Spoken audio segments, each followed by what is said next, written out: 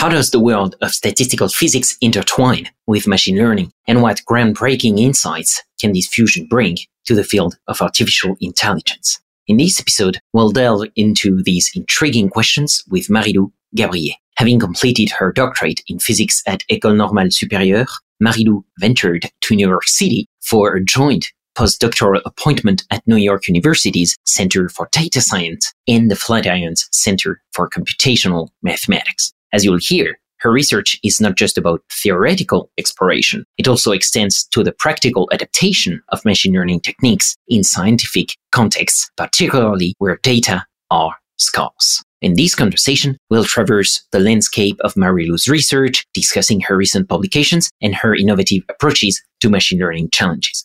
Beyond that, get ready to discover the person behind the science, her inspirations, aspirations, and maybe even what she does when she's not decoding the complexities of machine learning algorithms.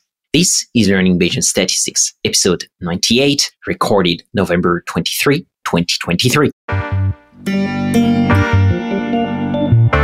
Welcome to Learning Bayesian Statistics, a fortnightly podcast on Bayesian inference, the methods, the projects, and the people who make it possible. I'm your host, Alex Andorra. You can follow me on Twitter at Alex_Andorra, like the country. For any info about the podcast, learnbayesstats.com is la place to be. Show notes, becoming a corporate sponsor, supporting LBS on Patreon, unlocking Bayesian merch, everything is in there. That's learnbayesstats.com. If with all that info, a Bayesian model is still resisting you, or if you find my voice especially smooth and want me to come and teach Bayesian stats in your company, then reach out at alex.andorra@pymc-labs.io or book a call with me at learnbayesstats.com. Thanks a lot, folks, and best Bayesian wishes to you all.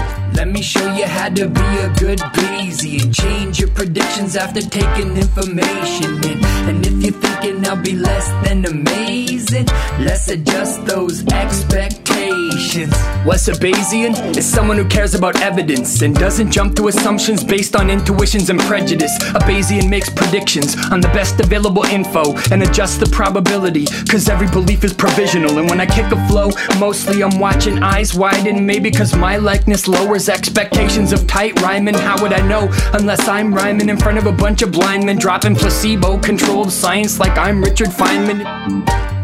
Marylou Gabrié, welcome to Learning Bayesian Statistics. Thank you very much, Alex, for having me. Yes, thank you. And thank you to Virgile Andréani for putting us in contact. This is French connection at work here. So thanks a lot, Virgile. Thanks a lot, Marylou, for taking the time. I'm probably going to say Marylou because it flows better in my English, because saying Marylou is, and then continuing with English, I'm going to have the French accent, which nobody wants to hear that. So let's start. I gave a bit of your background in the intro to this episode, Marylou, but can you define the work that you're doing nowadays and the topics that you are particularly interested in? So I would define my work as being focused on developing methods, and more precisely developing methods that use and leverage all the progress in machine learning for scientific computing.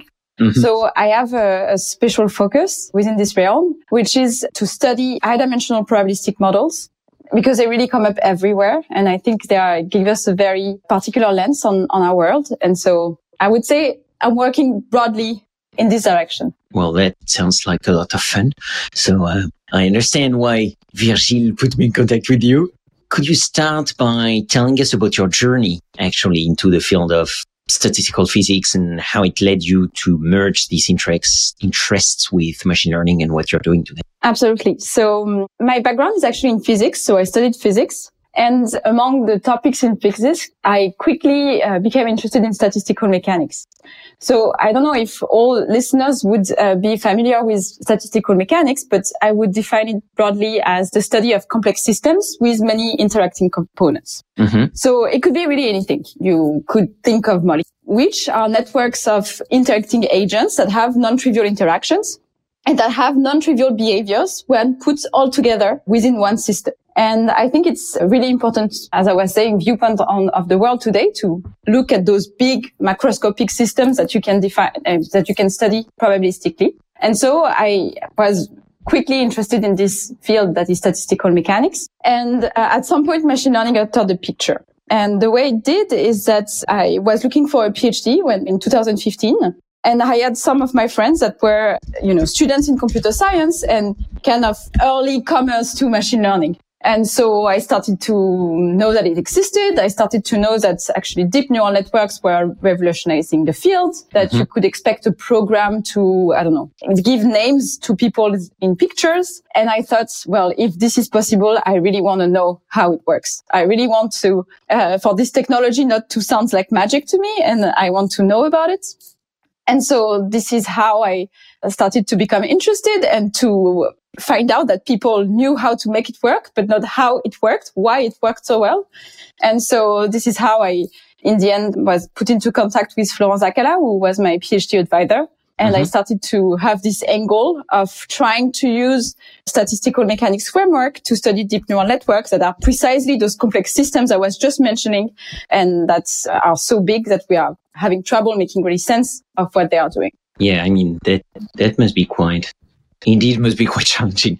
And we could already dive into that. That sounds like fun. Do you wanna talk a bit more about that project? Since then, I really kind of shifted my angle. So I studied in this direction for, say, 3-4 years. And now I'm actually going back to really the applications to real world systems, let's say, using all the potentialities of deep learning. So it's like this same intersection, but looking at it from the other side. Now really looking at application and using machine learning as a tool, where I was looking at machine learning as my study, my object of study, and using statistical mechanics before. So keen on talking about what I'm doing now. Yeah. So basically you changed you're doing the other way around, right? You're studying statistical physics with machine learning tools instead of doing the opposite. Yeah, what does that look like? What does that mean concretely? Maybe can you talk about an example from your own work so that listeners can get a better idea? Yeah, absolutely. So as I was saying, statistical mechanics is really about large systems that we study probabilistically. And here there's a tool, that would be one of the, I would say, most active direction of research in machine learning today, which are generative models. And they are very natural because they are ways of making probabilistic model, but that you can control, that you have control, for example, that you can produce samples from within one comment, where you are in need of very much more challenging algorithms if you want to do it in a general physical system. So we have those machines that we can leverage and that we can actually combine in our typical computation tools such as Markov chain Monte Carlo algorithms, and that will allow us to speed up the algorithms. Of course, it requires some adaptation compared to what people usually do in machine learning and how those generative models were developed, but it's possible, and it's fascinating to try to make those adaptations. So, yeah, that's interesting because if I understand correctly, you're saying that one of the aspects of your job is to understand how to use MCMC methods to speed up these models? So actually, it's the other way around, is how to use those models to speed up MCMC methods. Okay. So yeah, can you talk about that? That sounds like fun. Yeah, of course. So say MCMC algorithms, so Markov chain Monte Carlos, are really the go-to algorithm when you are faced with the probabilistic models that is describing whichever system you care about. Say it might be a molecule, and this molecule has, a bunch of atoms. And so you know that you can describe your system, at least classically, at the level of giving the Cartesian coordinates of all the atoms in your system. And then you can describe the equilibrium properties of your system by using the energy function of this molecule. So if you believe that you have an energy function for this molecule, then you believe that it's distributed as exponential minus beta the energy. This is the Boltzmann distribution. And then you are left with your probabilistic model.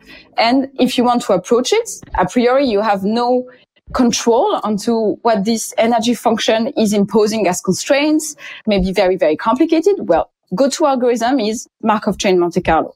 And it's a go-to algorithm that is always going to work. And here I'm, putting quotes around this saying, because it's going to be a greedy algorithm that is going to be looking for plausible configurations next to other plausible configurations, and locally make a search on the configuration space, try to visit it, and then will be representative of the thermodynamics. Mm-hmm. Of course, it's not that easy. And although you can make search locally, sometimes it's really not enough to describe fully a probabilistic model, and in particular, how different regions of your configuration space are related to one another. So if I come back to my molecule example, it would be that I have two different, let's say, conformation of my molecule, so two main templates that my molecule is going to look like.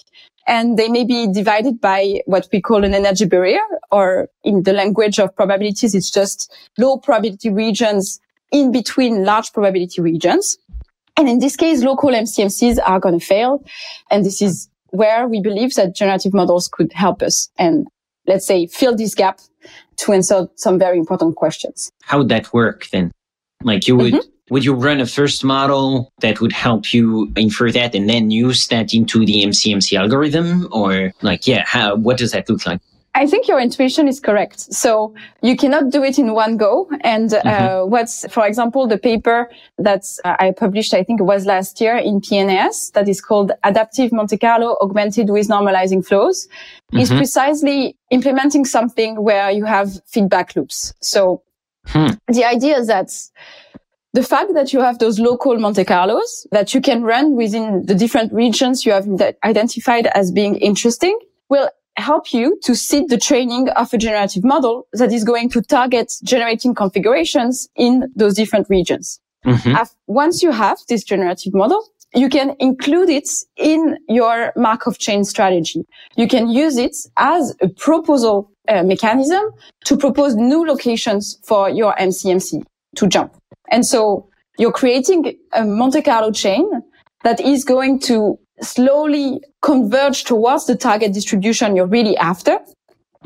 And you're going to do it by using the data you're producing to train a generative model that will help you produce better data as it's incorporated within the MCMC kernel you are actually jumping with. So you have this feedback mechanism that makes that things can work. And this idea of adaptivity really stems from the fact that in scientific computing, we are going to do machine learning with scarce data.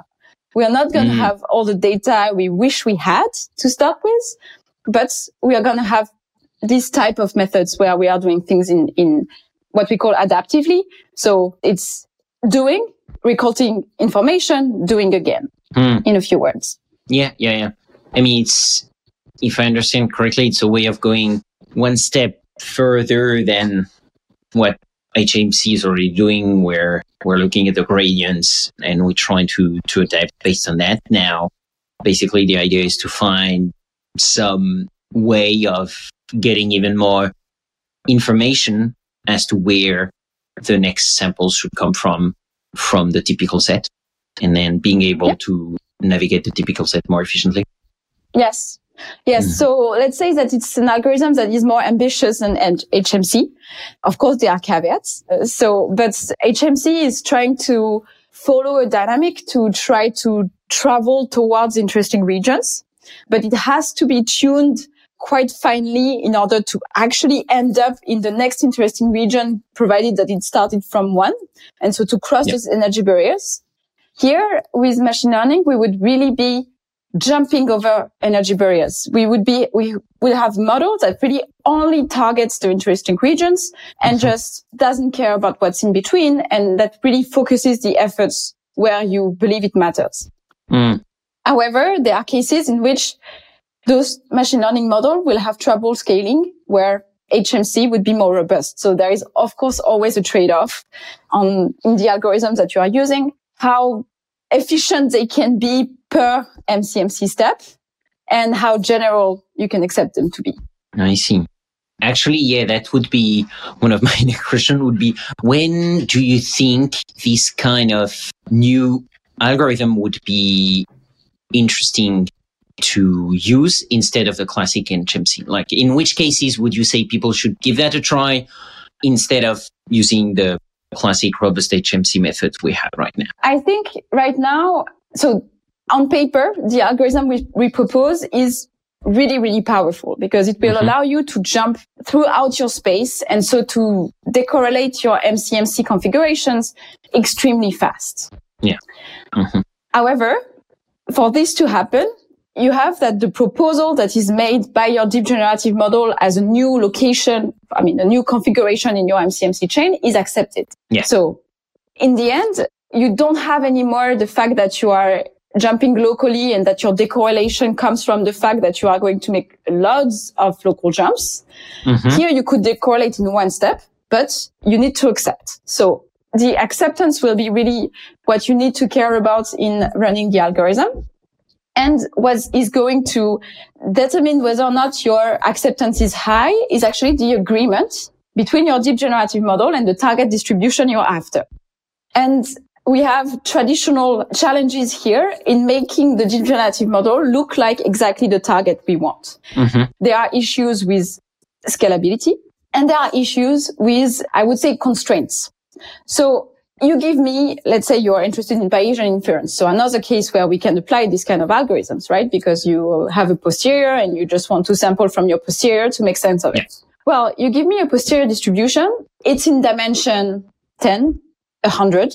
I tell you, I know how to train normalizing flows, which are the specific type of generative models we are using here, in 10 or 100 dimension. So if you believe that your posterior is multimodal, that it will be hard for traditional algorithms to visit the entire landscape and equilibrate because there are some low density regions in between high density regions, go for it. If you actually are an astronomer and you want to marginalize over your initial conditions on a grid that represents the universe, and actually the posterior distribution you're interested in is variables that are in millions of dimensions, we are not going to do it with you, and you should actually use something that is more general, something that will use a local search that is actually going to, be imperfect, right? Because it's going to be very, very hard also for this algorithm to work. But the magic of the machine learning will not scale yet to this type of dimensions. Yeah, I see. And is that an avenue you're actively researching to basically how to scale these algorithms better to bigger scales? Yeah, of course. Of course, we can always try to do better. As far as I'm concerned, I'm also very interested in sampling physical systems. And in physical systems, there are a lot of, prior information that you have on the system. You have symmetries, you have physical rules that you know that the system has to fulfill. Or maybe, multi-scale property of the probability distribution. You know that there are some self-similarity. You have information you can try to exploit in two ways, either in the sampling part, so how you're having this coupled MCMC with the deep generative models. So either in the way you make proposals, you can try to symmetrize them. You can try to, exploit the symmetry by any means, or you can also directly put it in the generative model. So those are things that really are crucial. And we understand very well nowadays that it's naive to think you will learn it all. You should really use as much information on your system as you may and as you can. After that, you can go one step further with machine learning. But in non-trivial systems, it would be deceiving to believe that you could just learn things. Yeah. I mean, completely resonate with that. It's definitely something we will always tell students or clients, like, don't just, throw everything at the model that you can and just try to pray that the model works like that.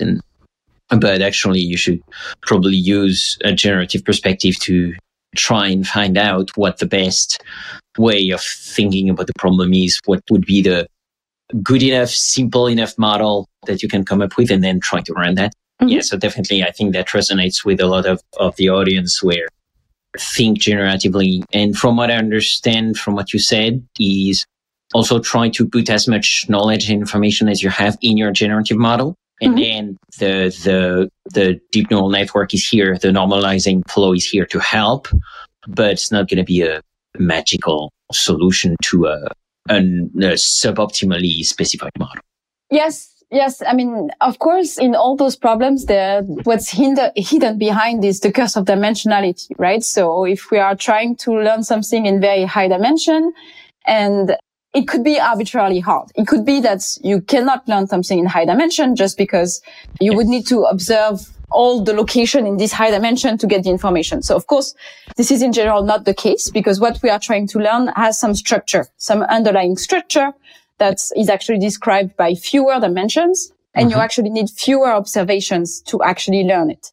But the question is, how do you find those structures and how do you put them in? And this is where, therefore, we need to take into account as much as the knowledge we have on the system to make this learning as efficient as possible. That's super interesting. And that's your paper, Adaptive Monte Carlo Augmented with Normalizing Flows, right? So this is the paper where we did this generally, and I don't have yet a paper out where we are trying to really put the structure in the generative models, but that's the direction I'm actively researching. Okay, yeah. I mean, so for sure, we'll put that paper, I just cited in the show notes for people who want to dig deeper. And also, if by the time this episode is out, you have the paper or a preprint, feel free to add that to the show notes, or just tell me and I'll add that to the show notes. Because that sounds really interesting for people to read. So I'm curious, this idea of normalizing flows and running that deep neural network to help MCMC sample faster, converge faster to the typical set. What was the main objective of doing that? I'm curious, why did you even start thinking and working on that? Yes, I think for me, the answer is really this question of multimodality. So, the fact that you may be interested in priority distribution, for which it's very hard to connect the different interesting regions. In statistical mechanics, it's something that we call actually metastability. So I don't know if it's a word you've already heard, but where some communities talk about multimodality, we talk about metastability. And metastability are at the heart of many interesting phenomena in physics, be it phase transitions. And therefore, it's something very challenging in the computations, but in the same time, very crucial that we have an understanding of. So, for us, it felt like there was this big opportunity with those probabilistic models that were so malleable, that were so, of course, hard to train, but then they give you so much. They give you an exact value for the density that they encode, plus the possibility of sampling from them very easily, getting just a bunch of high AD samples just, in one run through a neural network. So for us, there was really this opportunity of studying multimodal distribution, in particular metastable systems from statistical mechanics with those tools. Yeah. Okay. So in theory, these normalizing flows are especially helpful to handle multimodal posteriors, right? I didn't get that at first, so that's interesting. Yep, that's really what they're gonna offer you, is the possibility to make large jumps, actually to make jumps within your Markov chain that can go from one location of high density to another one just in one step. So This is what you are really interested in. Well, first of all, in one step, so you're going far in one step.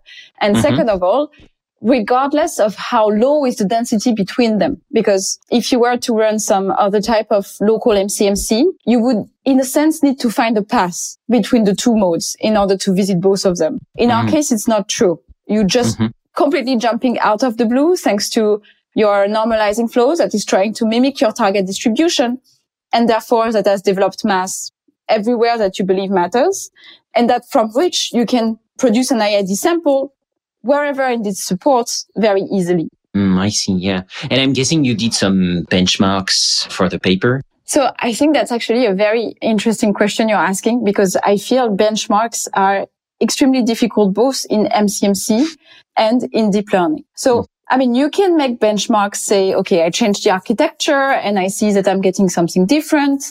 I can say, but otherwise I think it's one of the big challenges that we have today. So if I tell you okay, with my algorithm, I can write an MCMC that is going to mix between the different modes, between the different metastable states. That's something that I don't know how to do by any other means. So the benchmark is, actually you won. There is nothing to be compared with. So that's fine. But if I need to compare on other cases where actually I can find other algorithms that will work, but I know that they are going to probably take more iterations, then I still need to factor in a lot of things in my true honest benchmark. I need to factor in the fact that I run a lot of experiments to choose the architecture of my normalizing flow. I run a lot of experiments to choose the hyperparameters of my training, and so on and so forth. And I don't see how we can make those honest benchmarks nowadays. So I can make one, but I don't think I will think very highly that it's, revealing some profound truths about which solution is really working. The only way of making an honest benchmark would be to, take different teams, give them problems, and, lock them in a room and see who comes out first with the solution. But, how can we do that? Well, we can call on listeners who are interested to that experiments to, contact us. That would be the first thing. But yeah, that's actually a very good point. In a way, that's a bit frustrating, right? Because then it means, at least experimentally, it's hard to differentiate between the efficiency of the different algorithms.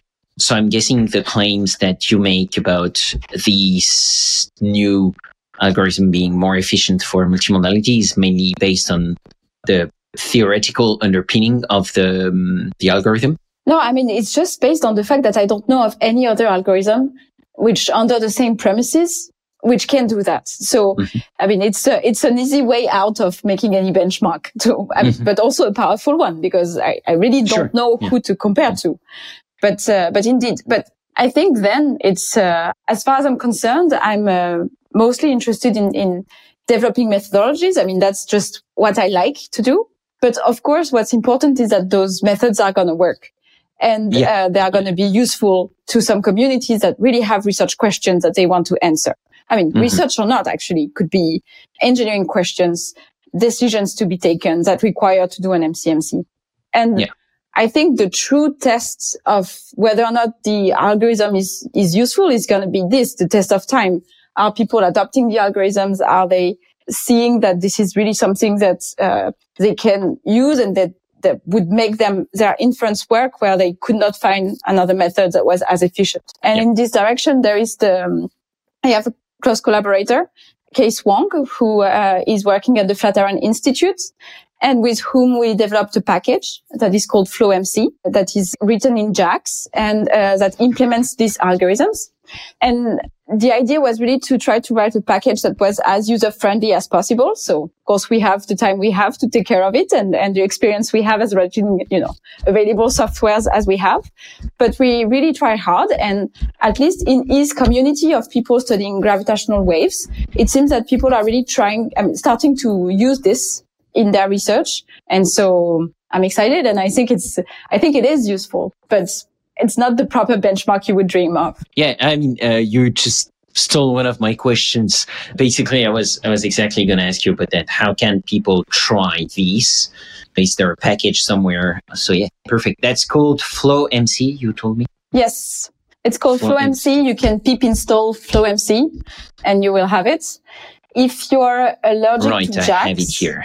Yeah, there is the docs. So I'll put that in the show notes for sure. Yes, we have even documentation. That's, how far you go when you are committed to having something that is used and useful. So, of course, we are also open to both comments and contributions. So just write to us if you're interested. Yeah, for sure. Hear that, folks. If you're interested in contributing, if you see any bugs, make sure to open some issues on the GitHub repo, or even better, contribute pull request. I'm sure Marylou and the co-authors will be very happy about that. Yes, typos in the documentation, all of this. Yeah, exactly. That's what I tell everyone also who wants to start doing some open source package, start with the smallest PRs. You don't have to write a new algorithm, like already fixing typos, making the documentation look better and stuff like that. That's extremely valuable, and that will be extremely appreciated. So for sure, do that, folks, and do not be shy about that kind of stuff. So yeah, I'll put already the paper you have out on archive, Adaptive Monte Carlo, and FlowMC. I put that in the show notes. And yeah, like to get back to what you were saying, basically, I think, so as more of a practitioner than a person who developed the algorithms, I would say the reasons I would adopt that kind of new algorithms would be that, well, I know, okay, that algorithm is specialized, especially for handling multimodal posteriors. So then it'd be, if I have a problem like that, I'll be like, oh, okay, yeah, I can use that. And then also ease of adoption. So is there an open source package? In which language is that? Can I just Mamba install it or pip install it? Stuff like that. Is there documentation? And what kind of trade-off basically do I have to make? Is that something that's easy to adopt? Is that something that's really a lot of barriers to adoptions? But at the same time, it really seems to be solving my problem. I would say it's like, indeed, it's not only the technical and theoretical aspects of the method, but also how easy it is to adopt in your existing workflows. Yes, and for this, I guess the feedback is extremely valuable because when you know the method, it's hard to exactly locate where people will not understand what you meant. And so highly welcome. No, for sure. And already I find that absolutely incredible that now almost all new algorithms, at least that I talk about on the podcast and that I see in the community, on the PyMC community, almost all of them now, when they come up with a paper, they come out with an open source package that's usually installable in the Python ecosystem, which is really incredible. I remember that when I started on these a few years ago, it was really not the norm, much more the exception. And now almost like the accompanying open source package is almost part of the paper, which is really good because way more people are going to use the package than read the paper. So this is absolutely a fantastic evolution. And thank you in the name of us all to have taken the time to develop the package, clean up the code, put that on PyPI and making the documentation, because that's where the academic incentives are a bit disaligned with what I think they should be, because unfortunately, literally it takes time from you to do that, and it's not very much appreciated by the academic community, right? It's just like, you have to do it, but they don't really care. We care as the practitioners, but the academic world doesn't really. And what counts is the paper. So for now, unfortunately, it's really just time that you take out of your paper writing time. So I'm sure everybody appreciates it. Yes, but I don't know. I see true value to it. And I think, although it's maybe not as rewarded as it should, I think many of us see value in doing it. So you're very welcome. Yeah. No, for sure. Lots of value in it. Just saying that value should be more recognized. And a very just random question, but something I'm always curious about. I think I know the answer, but still want to ask. Can you handle sample discrete parameters with these algorithms? Because that's like one of the grail of the field right now. How do you sample discrete parameters? So, okay, what I've implemented, tested, is all on continuous space. But what I need for this algorithm to work is a generative model of which I can sample from easily. IID. I mean, not have to make a Monte Carlo to sample from my no, that I can just in one Python command or whichever language you want command, gets an IID sample from. And that I can write what is the likelihood of this sample. Because a lot of generative models actually don't have tractable likelihoods. So if you think, I don't know, generative adversarial networks or variational autoencoders for people who might be familiar with those very, very common generative models, they don't have this property. You can generate samples easily, but you cannot write down with which density of probability you've generated this sample. And this is really what we need in order to use this generative model inside a Markov chain and inside an algorithm that we know is going to converge towards the target distribution. So normalizing flows are playing this role for us with continuous variables. They give us easy samples, easy sampling, and easy evaluation of the likelihood. But you also have equivalence on discrete distributions. And if you want a generative model that would have those two properties on discrete distribution, you should turn yourself to autoregressive models. So I don't know if you've learned about them, but the idea is just that they use a factorization of probability distributions that is just with conditional distributions. And that's something that is in theory has full expressivity, that any distribution can be written as a factorized distribution where you are progressively conditioning on degrees of freedom that you have already sampled. And you can rewrite the algorithm, training an autoregressive model in the place of a normalizing flow. So honest answer, I haven't tried, but it can be done. Well, it can be done. And now that I'm thinking about it, people have done it, because in statistical mechanics, there are a lot of systems that we like. A lot of our toy systems that are binary. So that's, for example, the Ising model, which are a model of spins that are just binary variables. And I know of at least one paper where they are doing something of this sort.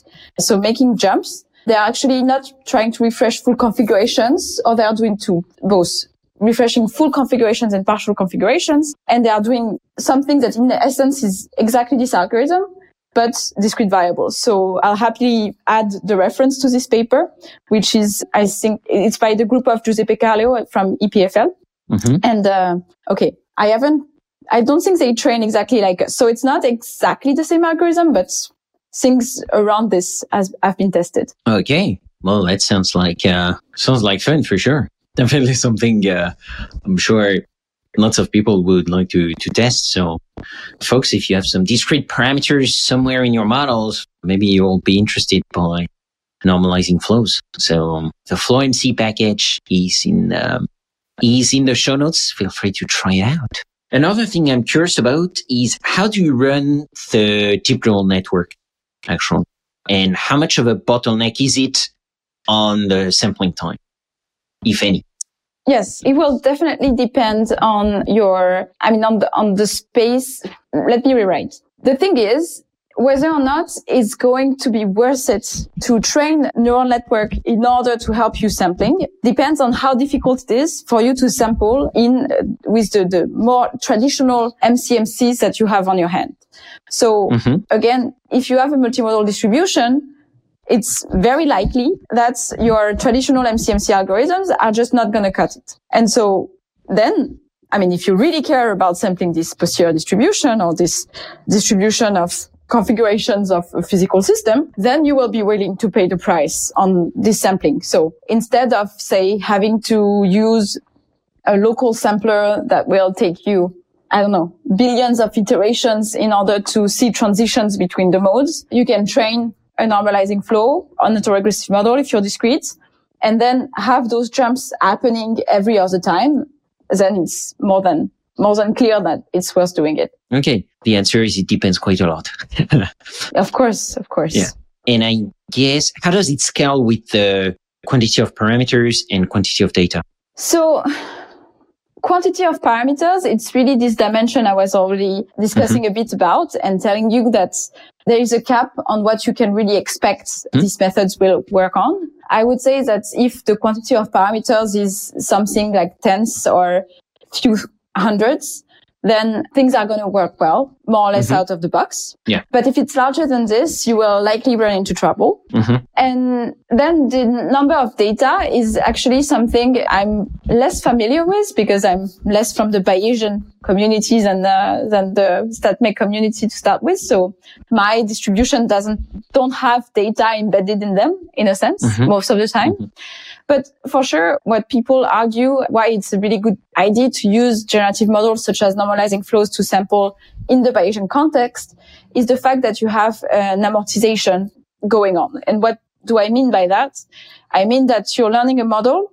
Once it's learned, it's going to be easy to adjust it if things are changing a little. And with little adjustments, you're going to be able to sample still a very complicated distribution. So say you have data that is arriving online and you keep on having new samples to be added to your posterior distribution, then it's very easy to just adjust the normalizing flow with a few training iterations to, get back to the new posterior you actually have now, given that you have this amount of data. So this is what some people call amortization. The fact that you can really encapsulate in your model all the knowledge you have so far and then just adjust it a bit and don't have to start from scratch as you would have to in other Monte Carlo methods. Yeah, so what I'm guessing is that maybe the tuning time is a bit longer than a classic HMC, but then once you're out of the tuning phase, the sampling is going to be way faster. Yes, I think that's a correct way of putting it. Mm-hmm. And otherwise, like for the kind of the number of, the dimensionality that the algorithm is comfortable with, in general, the running times of the model, have you noticed that being like, has that been close to when you use a classic HMC, or is it something you haven't done yet? No, I don't think I can honestly answer this question. I think it will depend because it will also depend how easily your HMC reaches all the regions you actually care about. So, probably there are some distributions that are very easy for HMC to cover and where it wouldn't be, worth it to train the model. But then plenty of cases where things are the other way around. So yeah, I can guess. That's always something that's really fascinating in this algorithm world is how dependent everything is on the use case, really dependent on the model and the data.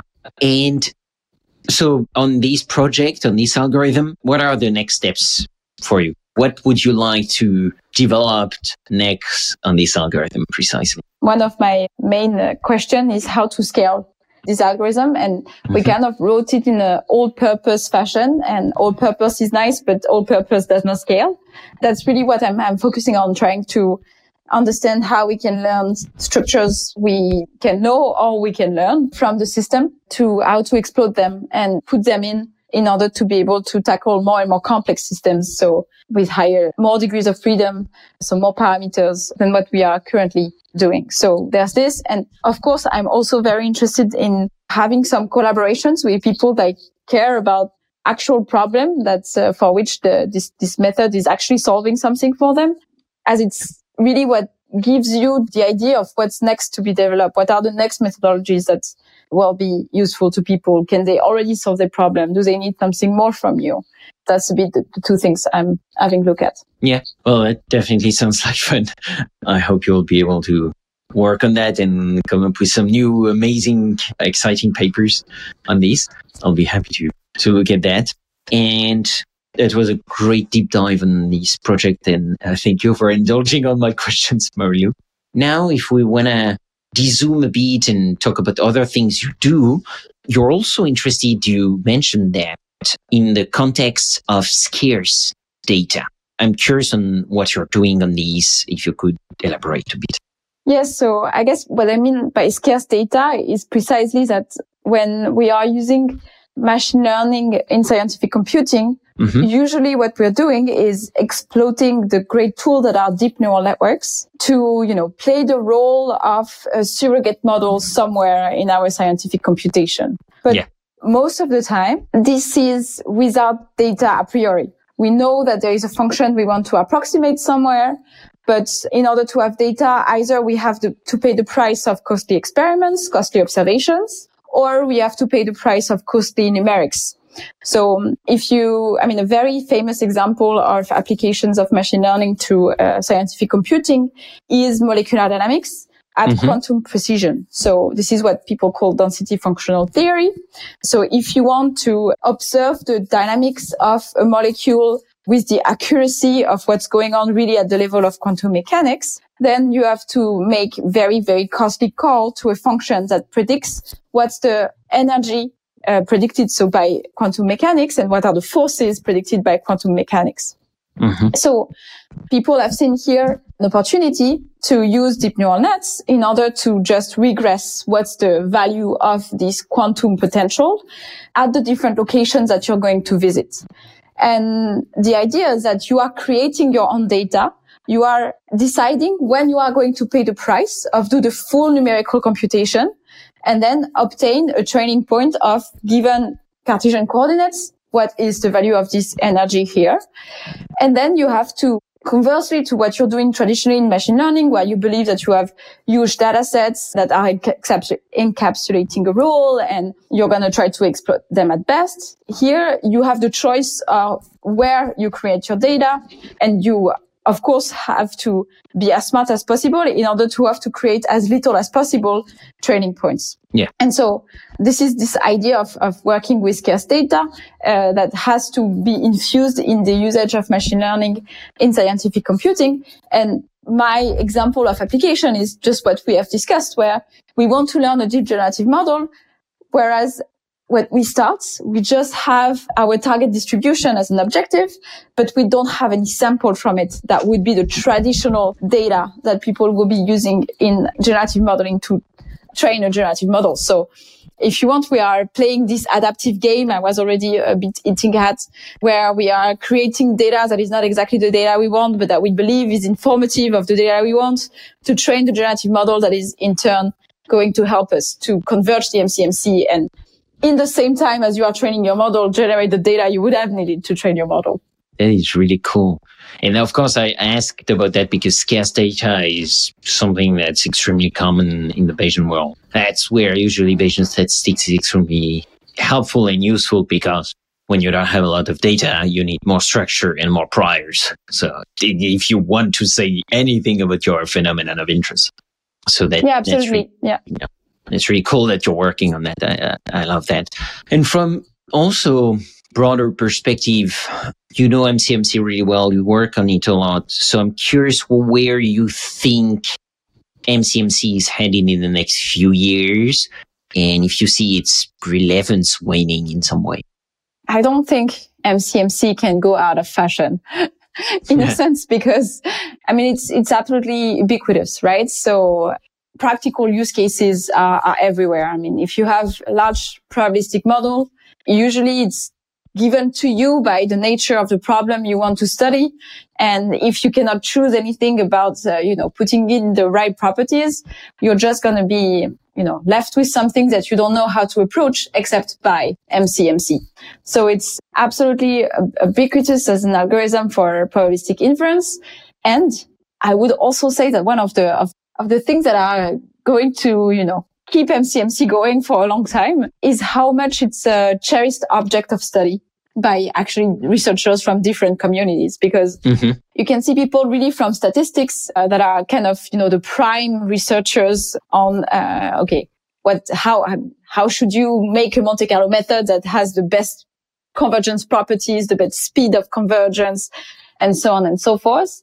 But you can also see that the fields where those algorithms are used a lot, be it statistical mechanics, be it Bayesian inference, also have full communities that are working on developing MCMCs. And so it's really a matter that they are an object of curiosity and intriguing to a lot of people. And therefore it's something that, for now is still very relevant and really unsolved. I mean, something that I love about MCMC is that when you look at it first, you say, yeah, that's simple. Yeah. But then you start thinking about it and realize how subtle all the properties of those algorithms, and you're telling yourself, but I cannot believe it's so hard to actually sample from distributions that are not that complicated when you're naive newcomers.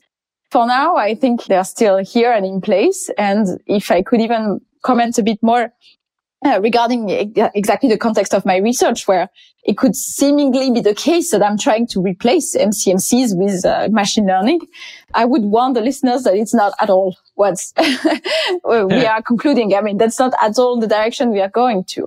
It's really a case where we need both. That MCMC can benefit from learning, but learning without MCMC is never going to give you something that you have enough guarantees on. That's something that you can really trust for sure. So I think here there is a really nice combination of MCMC and learning that they're just going to nurture each other and not replace one another. Yeah, for sure. And I really love these projects of trying to make basically MCMC more informed, instead of having first random draws, almost random draws with Metropolis, and then making that more complicated, more informed with the gradients with HMC, and then normalizing flows, which try to squeeze a bit more information out of the structure that you have to make the sampling go faster. I found that one super useful, and also, that's also a very, very fascinating part of the research. And this is part also of a lot of initiatives that you have focused on, right? Personally, basically how that we could describe like a machine learning assisted scientific computing, And do you have other examples to share with us on how machine learning is helping traditional scientific computing methods?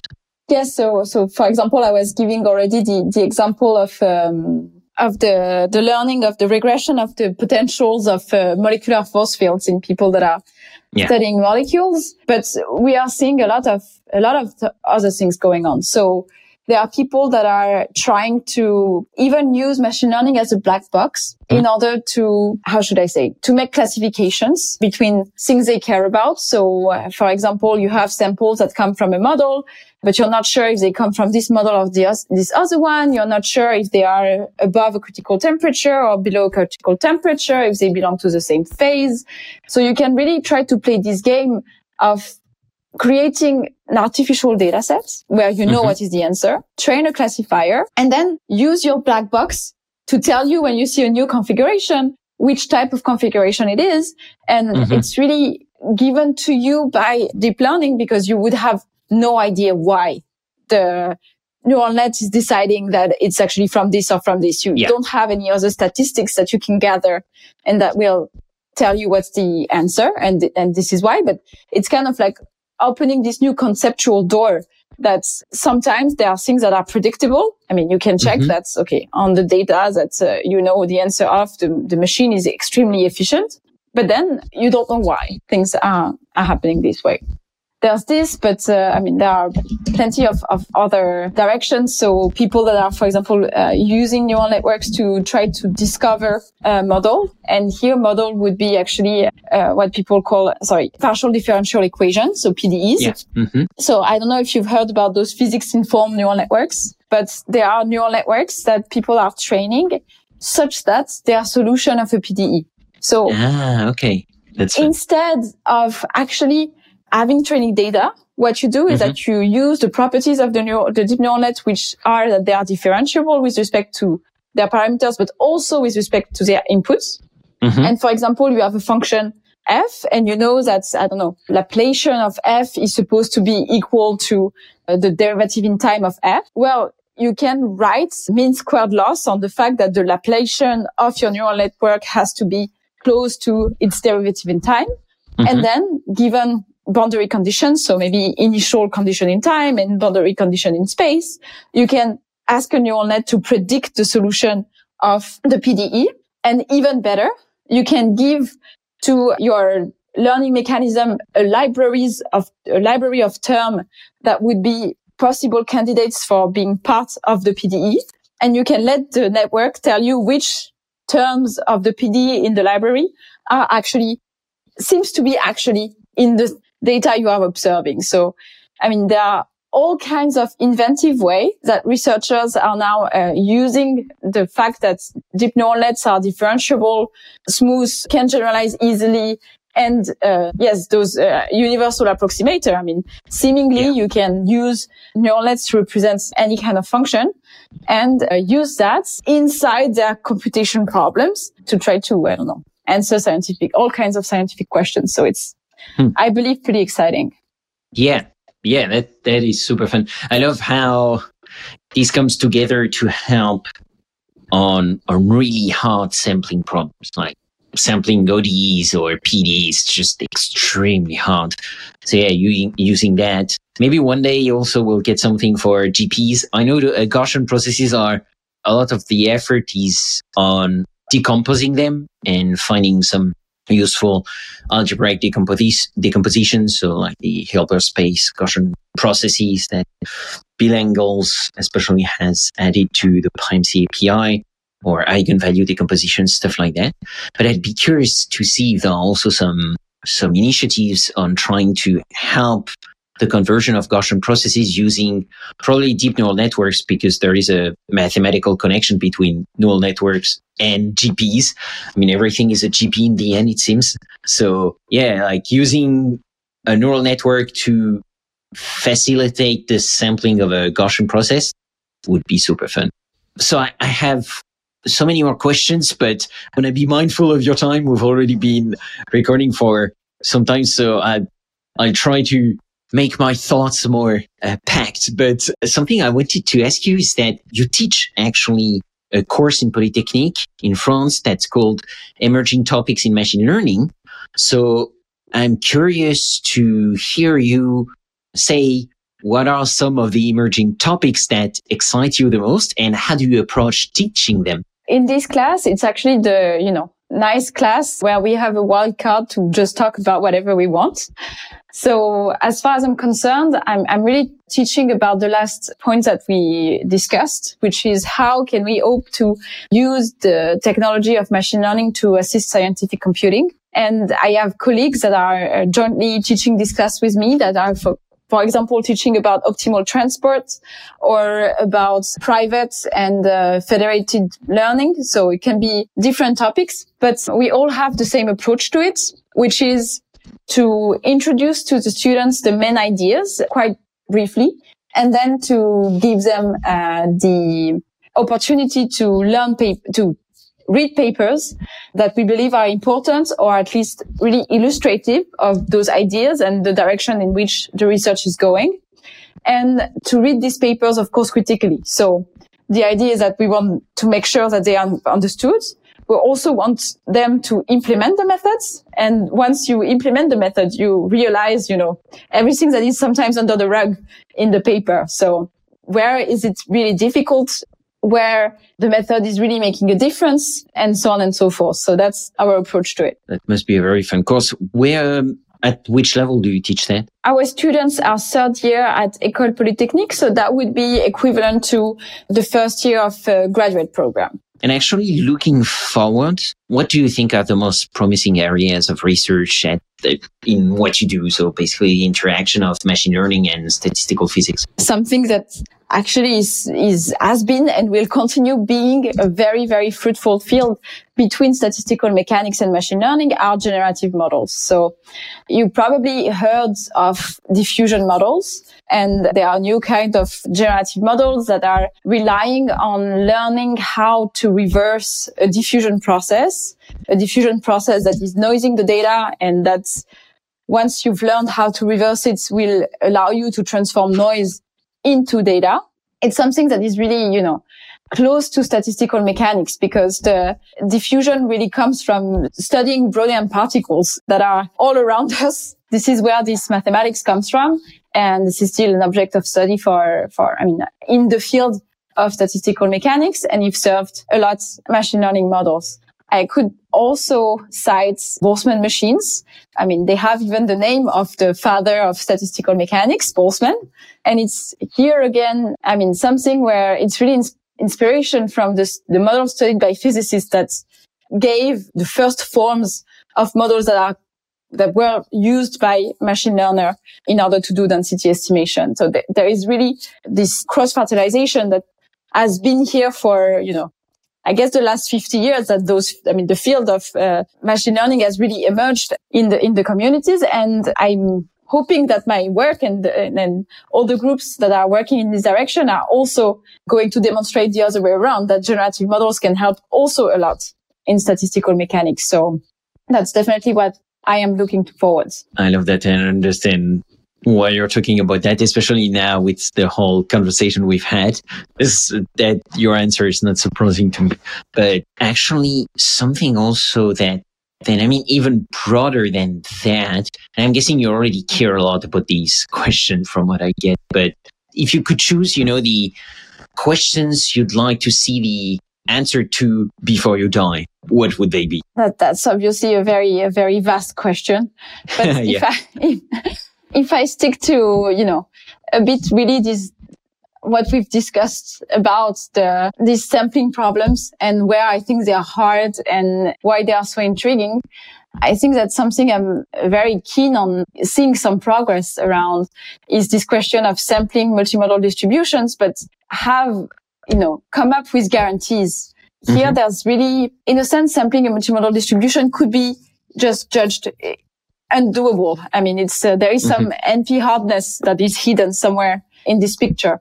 So, of course, it's not going to be something general, but I'm really I'm really thinking that there should be some assumption, some way of formalizing the problem under which we could understand how to construct algorithms that will provably succeed in making this sampling happen.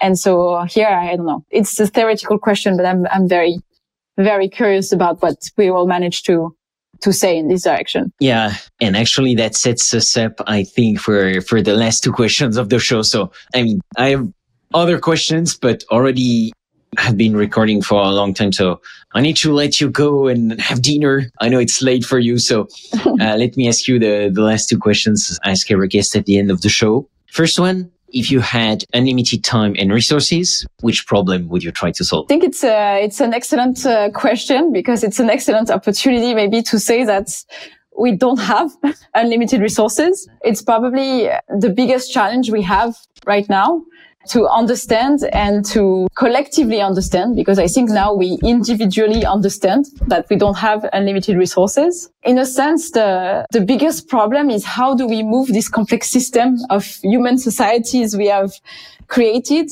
in order to move within the direction where we are using precisely less resources. It has nothing to do with anything that we have discussed before, but it feels to me that it's really where the biggest question is lying that really matters today. And I have no clue how to approach it.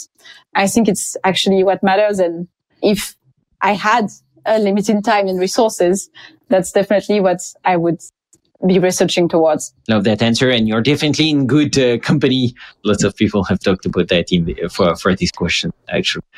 And second question, if you could have dinner with any great scientific mind, dead, alive, or fictional, who would it be? A logic answer with my last response is actually Grothendieck. So you probably know about this mathematician who, was somebody worried about, our relationship to the world, let's say, as scientists very early on, and who had concluded that to some extent we should not be doing research. So I don't know that I agree, but I also don't think it's obviously wrong.